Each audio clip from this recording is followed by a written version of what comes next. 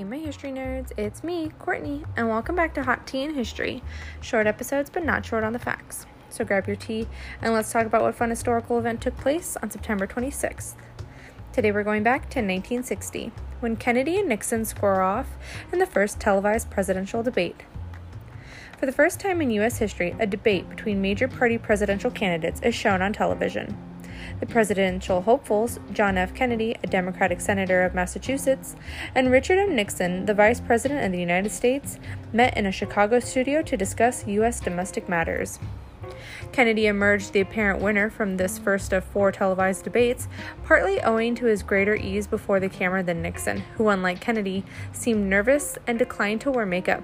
Nixon fared better in the second and third debates, and on October 21st, the candidates met to discuss foreign affairs in their fourth and final debate.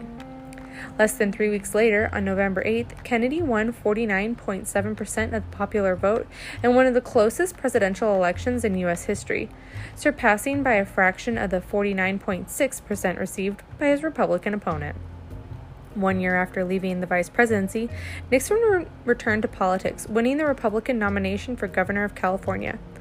Although he lost the election, Nixon returned to the national stage in 1968 in a successful bid for the presidency. Like Lyndon Johnson in 1964, Nixon declined to debate his opponent in the 1968 presidential campaign. Televised presidential debates returned in 1976 and have been held in every presidential campaign since. Thanks for listening to Hot Tea in History. Join me tomorrow to see what historical event took place on September 27th. And remember to share my podcast with all your history-loving friends.